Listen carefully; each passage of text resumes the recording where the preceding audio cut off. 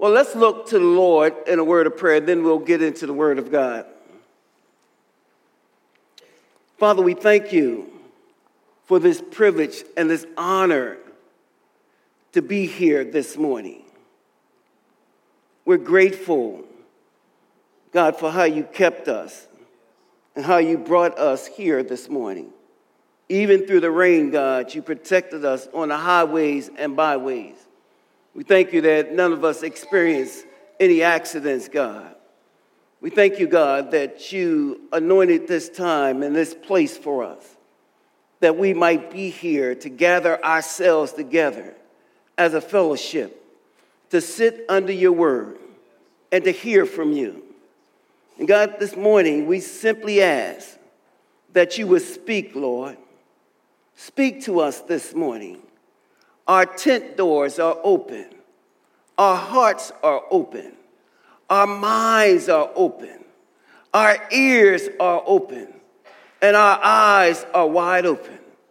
God, speak in this place. Lord, we need to hear a word from you this morning. And we simply ask that you be high and lifted up. That you move me behind the cross, Lord. That you would get glory. In fact, God, do it for your glory in this place. For it's in Jesus' name we pray. Amen. For a few moments, I want to talk around the subject, everyone knows my name. Everyone knows my name. If you will, turn with me to Hebrews chapter 10, verses 19 to 25. Hebrews chapter 10, verses 19 to verse 25. The Bible says this: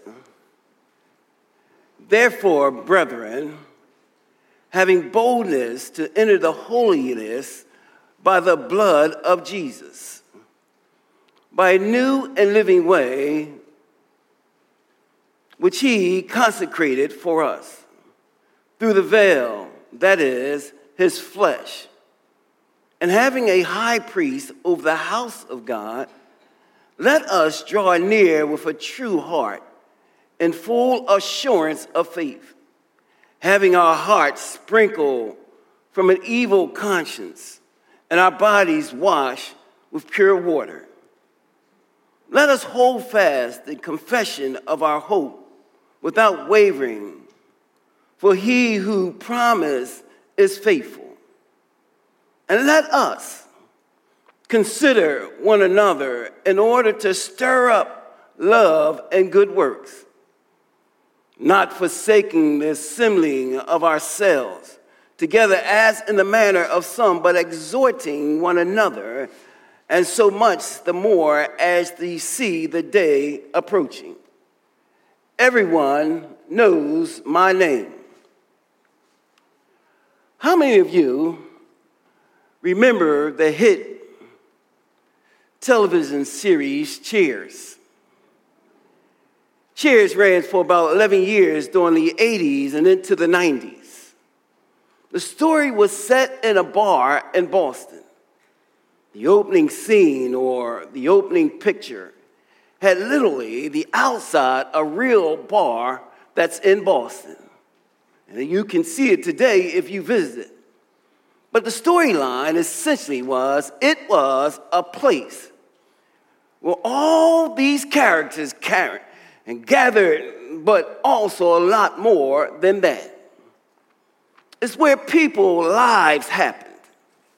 People come to be what they are and who they are. And of course, that television series kind of laid it all out there for us. And part of its success is that it touched the universal themes in people's lives. You remember the song that started each episode. I won't sing it to offend you, but there's one stanza, somebody said, come on, Ryan, I ain't going out there, from that theme song. No, don't put me out, no. Sometimes you want to go where everybody knows your name. and they always glad you came. You want to be where you can see the troubles are all the same. You want to be where everybody knows your name. We all remember that, right? You want to be where everybody knows your name. It's a great line, a great concept. It's what makes a great church, where everybody knows your name. God's church, our church, should be a place where everybody knows your name. A place where we can care for one another.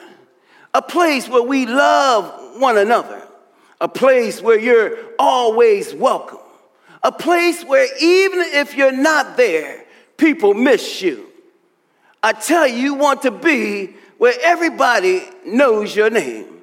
And at times, if other problems break out in your life, it's still a place where everybody knows your name. People long for a place and a group of people like that, where you can see the same faces, and of course, they know your name. Maybe you have had a donut and a cup of coffee with them in fellowship, or a lemonade or pretzel out on the lawn. We call that fellowship sometimes. But then we leave, and you say, wow, that was a good fellowship. What if I told you that there is something better? There is something greater than just having a cup of coffee and a donut, or maybe a pretzel or a lemonade on the lawn with someone and walking away and going back to your private life. What if I told you there's something better than that? Within the church, true Christian fellowship transcends any it transcends any earthly relationship. Our text this morning will illustrate that to us. It's telling to teach us this morning that community knows our name. It's found right here in the verses that I read earlier. It's in Hebrews chapter 10, verses 19 to 25. The Bible says, therefore, brethren, having boldness to enter the holiness of the blood of Jesus, by a new and living way, which he consecrated for us through the veil, that is, his flesh. And having a high priest over the house of God, let us draw near with true heart and full assurance of faith, having our hearts sprinkled from the evil conscience of our bodies washed with pure blood. Let us hold fast the confession of our hope without wavering, for he who is promised is faithful. The writer of Hebrews draws from an Old Testament Hebrew imagery. Here, the author is conjuring up the physical temple to make a spiritual application. The inner part of the temple, the sanctuary, the holies of holies, was off limits except for the high priest who would come in once a year and make sacrifices and sprinkle the blood of animals as a symbolic cleaning for the nation of Israel. A curtain separated that area from everything and everyone else. The point of this passage is that Jesus acted as both high priest and sacrifice, so that by his physical death and the sprinkling of his blood, he has open access to us and to God. Amen. Amen. And those of us who are in Christ, because our hearts are sprinkled clean by his blood, we have bold access. We don't have to fear God's judgment. We don't have to cower in his presence. We can enter his presence boldly because we belong in his presence through Christ. That's good news to me, because early this morning, while the dew was still on the roses, before the squirrels got up, before I heard chirping, I boldly went down into the presence of God, went into my prayer closet, did not have any hindrances. I could come boldly looking to the hills from whence cometh my help. That's good news, y'all. I tell you, those of us that are in Christ can come boldly into the presence of God. God has promised, and he is faithful. But now the author, and this is where I want to bring our attention to, shift slightly to make another application of this great gospel. The good news is that it brings us into fellowship and community with God. Notice what it says in verse 24 and 25. I want to stay around those verses for a few minutes. Let us consider one another in order to stir up love and good works, not forsaking the assembling of ourselves together, as in the manner of some, but exhorting one another, and so much the more as you see the day approaching.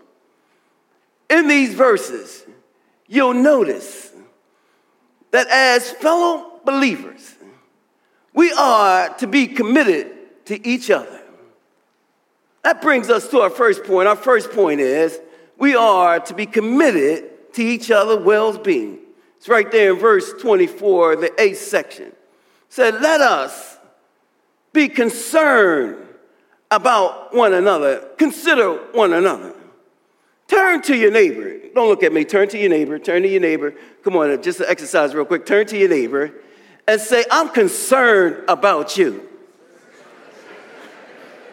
Well, y'all got it. Out of context, that can mean a lot of things, y'all. But here, what I want you to get down deep in your soul, just as we belong to Jesus, we belong to each other.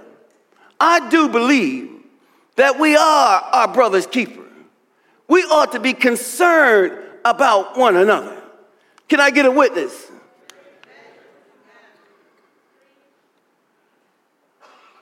And if we belong to each other, we look out for each other. Two brothers were fighting. And the two brothers were getting it in. And this man observed it from a distance. So I need to get in there and break that up.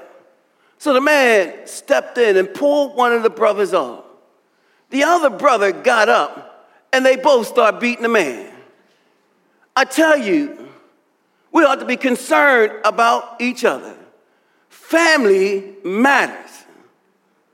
I tell you, my family matters to me. When I was growing up, we could fight each other all day, get on each other's nerves all day, but don't let somebody from the outside come messing with family. Can I get a witness? Family would gather up, and we call it swoop back then. We would have a fight in the middle of the street. Don't mess with my family. That's the truth. But that's how we ought to be in the house of God.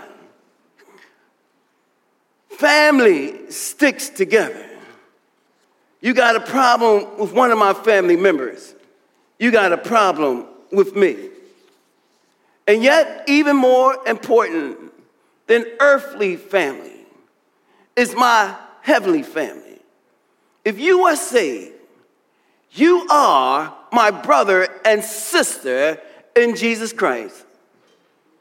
And what that means, my sisters and brothers, is that it has eternal significance. And yet, church folks are notorious for treating their heavenly family with contempt. Yes, church folks can be indifferent. Somebody ought to say amen.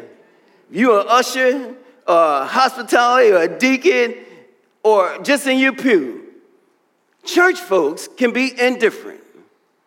Being committed to each other means that we pray for each other.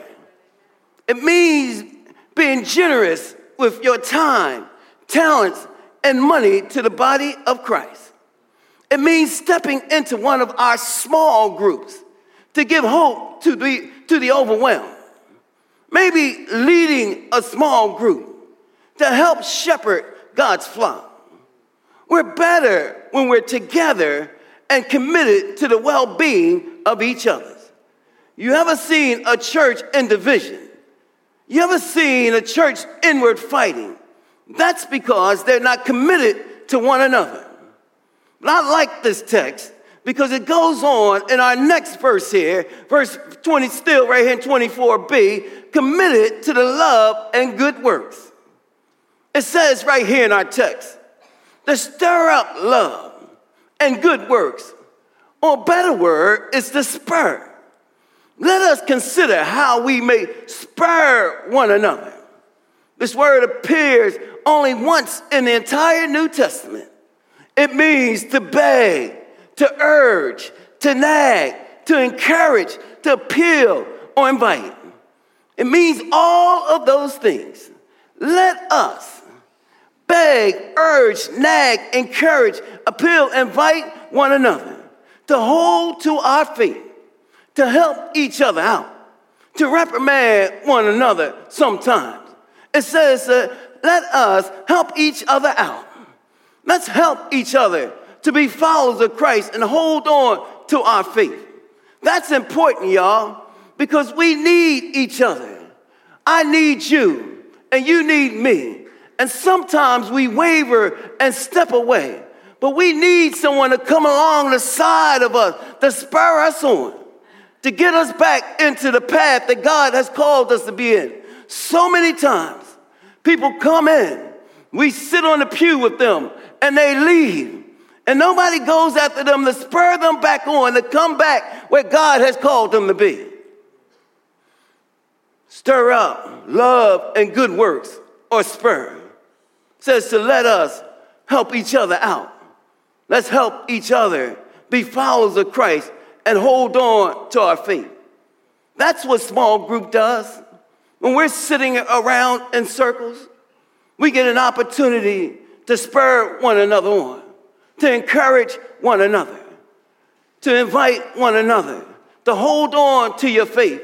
No matter what's going on in your life, you have someone right in your circle that you can reach out to. They can reach out to you, and y'all can lock arms and walk through your situation. That's what small groups are all about. And that's what the text is telling to teach us. We ought to spur one another on. And when you're not there, that person in that room may be missing what you've gone through, that they're going through right now. That you can spur them on, that you can encourage them to keep moving on. It's not over. Look at me. I am a witness and a testimony to what God can do. That's what small groups are all about. That's what it's about. That's why we get smaller. While we're here, I don't know. I can't see all your situations. I don't know what you're going through. But when we get smaller, when we get in a group, we can talk. We can get real. We can get 100. I can get to know you, and you can get to know me if you allow me to. And then I can walk with you. I can lead you. I can guide you. I can hold hands with you. I can share with you to help each other on. That's what it's all about, y'all. Do I have a witness out there? Anybody experience that in a small group? Amen. Have you ever noticed how critical commitment and good works are to any relationship? No relationship will ever go very far or very deep without commitment. The depth of your love is measured by the depth of your commitment. The depth of your love is measured by the depth of your commitment. That's what the Lord showed us. He was so committed to us that the Bible says, while we were yet sinners, God died for us. That's commitment, y'all. While we were still in our situation, He decided to be committed to go to Calvary on our behalf. That's commitment. The depth of his love was measured by his commitment. He was so committed that he would not come down off of that cross. That's commitment, y'all. That's commitment when he stayed down in that grave and got up with all power in his hand. That's commitment. But not only that, it was commitment that he rose up and sat down on the right-hand side of God the Father, and he makes intercessions for us daily. He's so committed to us. That's commitment. Commitment and good works are critical for any love relationship. We are in a time that people are mostly just committed to themselves. We're not buckets where God pours his grace to store it. We are broadcast spreaders, dispensing God's grace to other people. The picture is of you and I sitting down and strategizing how we might encourage one another to be more faithful. How do we look out? How can I look in the circles? How can I look in the body to help my sisters and brothers to be more faithful?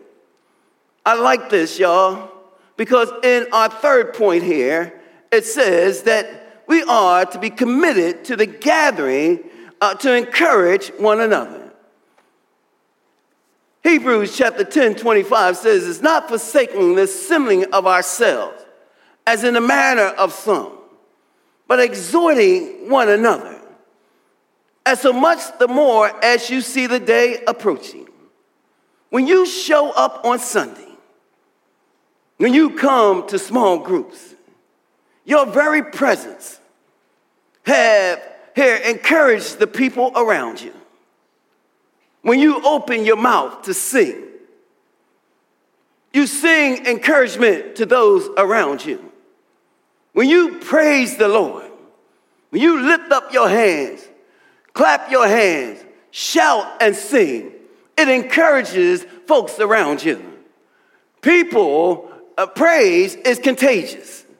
When you start praising, somebody's like, man, they're excited. And I know what they're going through. They can praise what they're going through. I ought to throw up my hands too and praise the Lord.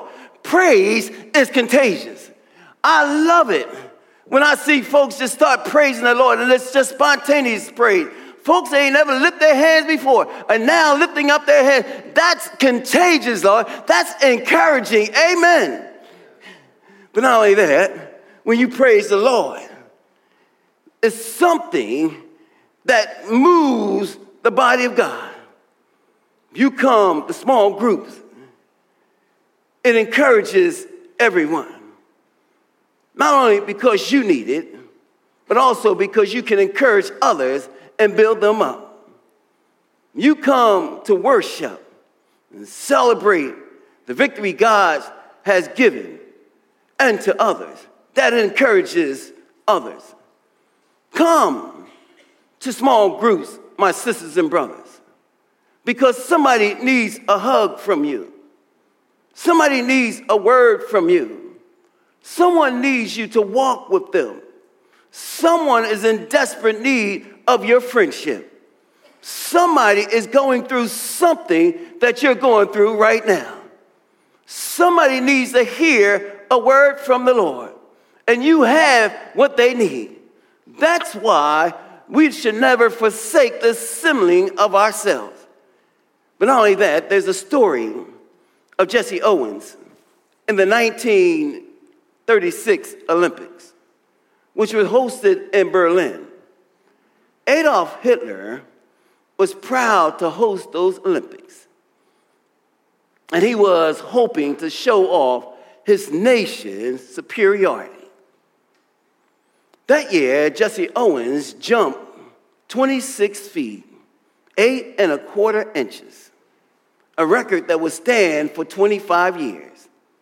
As he walked to the pit to make the jump, Owens saw a tall, blonde-haired, blue-eyed man taking practice jumps.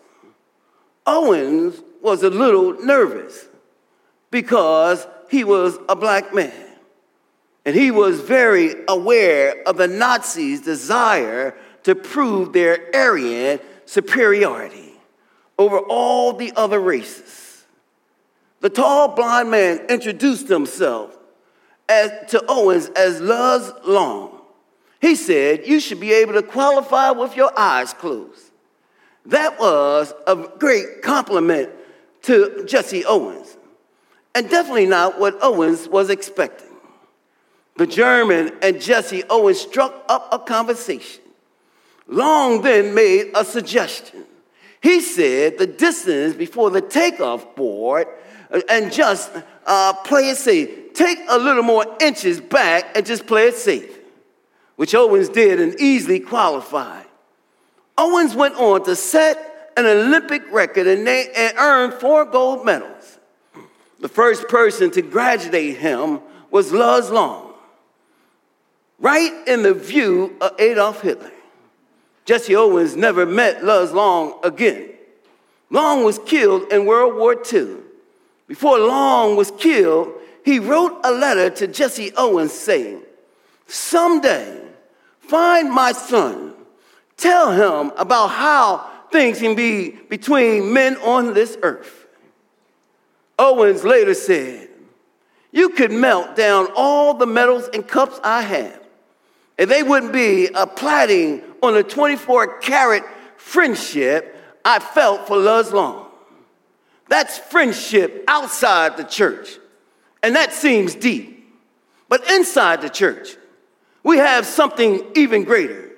The best shot that we have of following Jesus, the best shot that we have of making it through the storms of life is with friendships, with relationships. We need each other. And I understand why it doesn't happen. I've heard it over and over again. In these days and times, we're more connected than we ever been. We notifications every hour on our phones. Directly every minute we get notifications. Latest news, weather, and sports. What friends are doing, pictures they posted, information at our fingertips. We all still feel disconnected. We know things about a lot of people, yet we have very few deep relationships. The reality is we all have some things that block us from having community, going deeper, going beyond the surface. I heard it several times over and over again. The matter we all can relate to is that these things hinder us from going deeper into covenant community relationships. Come here, busyness. I don't have time to get into deeper relationships because this is where you fill in the blanks. I have work. I have school. I have kids. I have special hobbies. I have the Eagles game. I have special projects I have always been working on. You fill in the blank. Busyness. But this is the reality, my sisters and brothers. We make time for what we deem important. Amen.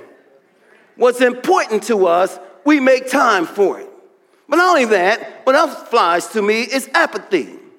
How many of us have not went deep because we simply didn't want to? I'm not really interested in coming to a small group. I really don't want to go to dinner with them. I don't see the benefits of opening up to others. I'm not sure how much they really care about the whole community thing. Come on, am I the only one ever had those thoughts? But not only that, come here, vulnerability. A lot of us have questions that goes something like this. Is this really a safe place? If I tell them who I really am, will they still like me? If I tell them what I'm struggling with, they'll probably kick me out. I can't show them the real me. Some of you feel this way because you were hurt in the past when you showed them the real you. So we keep our relationship on a surface level because it's safe. The problem is, my sisters and brothers, life-changing community cannot happen when we're being safe. It can only happen when it won't happen if we don't let people in our life. Life is tough, but the best shot we have to get through these life tough situations and to follow Jesus, the best shot we have of surviving through the storms of life is not trying to make it alone, but to grab on to someone, to walk with someone. So many of us are going through life all by ourselves, and we're struggling in our situations over and over again. God wants to throw you a lifeline this morning. He's throwing it right out to you. You don't have to go through what you're going through by yourself. I'll tell you, when you go over there in that fellowship hall, there's all kinds of lifelines that you have to choose. Can't nobody make you go to community or be in community. You have to decide within yourself. I've laid it out for you, but you have to choose if you want to be a part of community. Sadly to say, many of you will hear this word, and just like the Bible says in James, you will look at this word and see it and walk away and forget what has been said and go back into your isolated, lonely life all by yourself. I pray, my sisters and brothers, that you choose today that I'm going to be a part of community, not just for myself, but for somebody else. Somebody needs you. I need you. The church needs you. Hallelujah. But not only that, my challenge to you is to take a chance. Reach out. Take a risk. Say no to something that's not important and say yes to community. Give it a shot. I'm not sure what your barriers are. I don't know what's keeping you from community, but I know you will benefit from having it. I know it's worth it. I know it's worth overcoming everything that's holding you back from doing it. John Ortberg said this: the yearning to attach and connect, to love and be loved, is the fiercest longing of our soul. Our need for community with people and the God who made us is to the human spirit what food and air and water are to the human body. We need each other.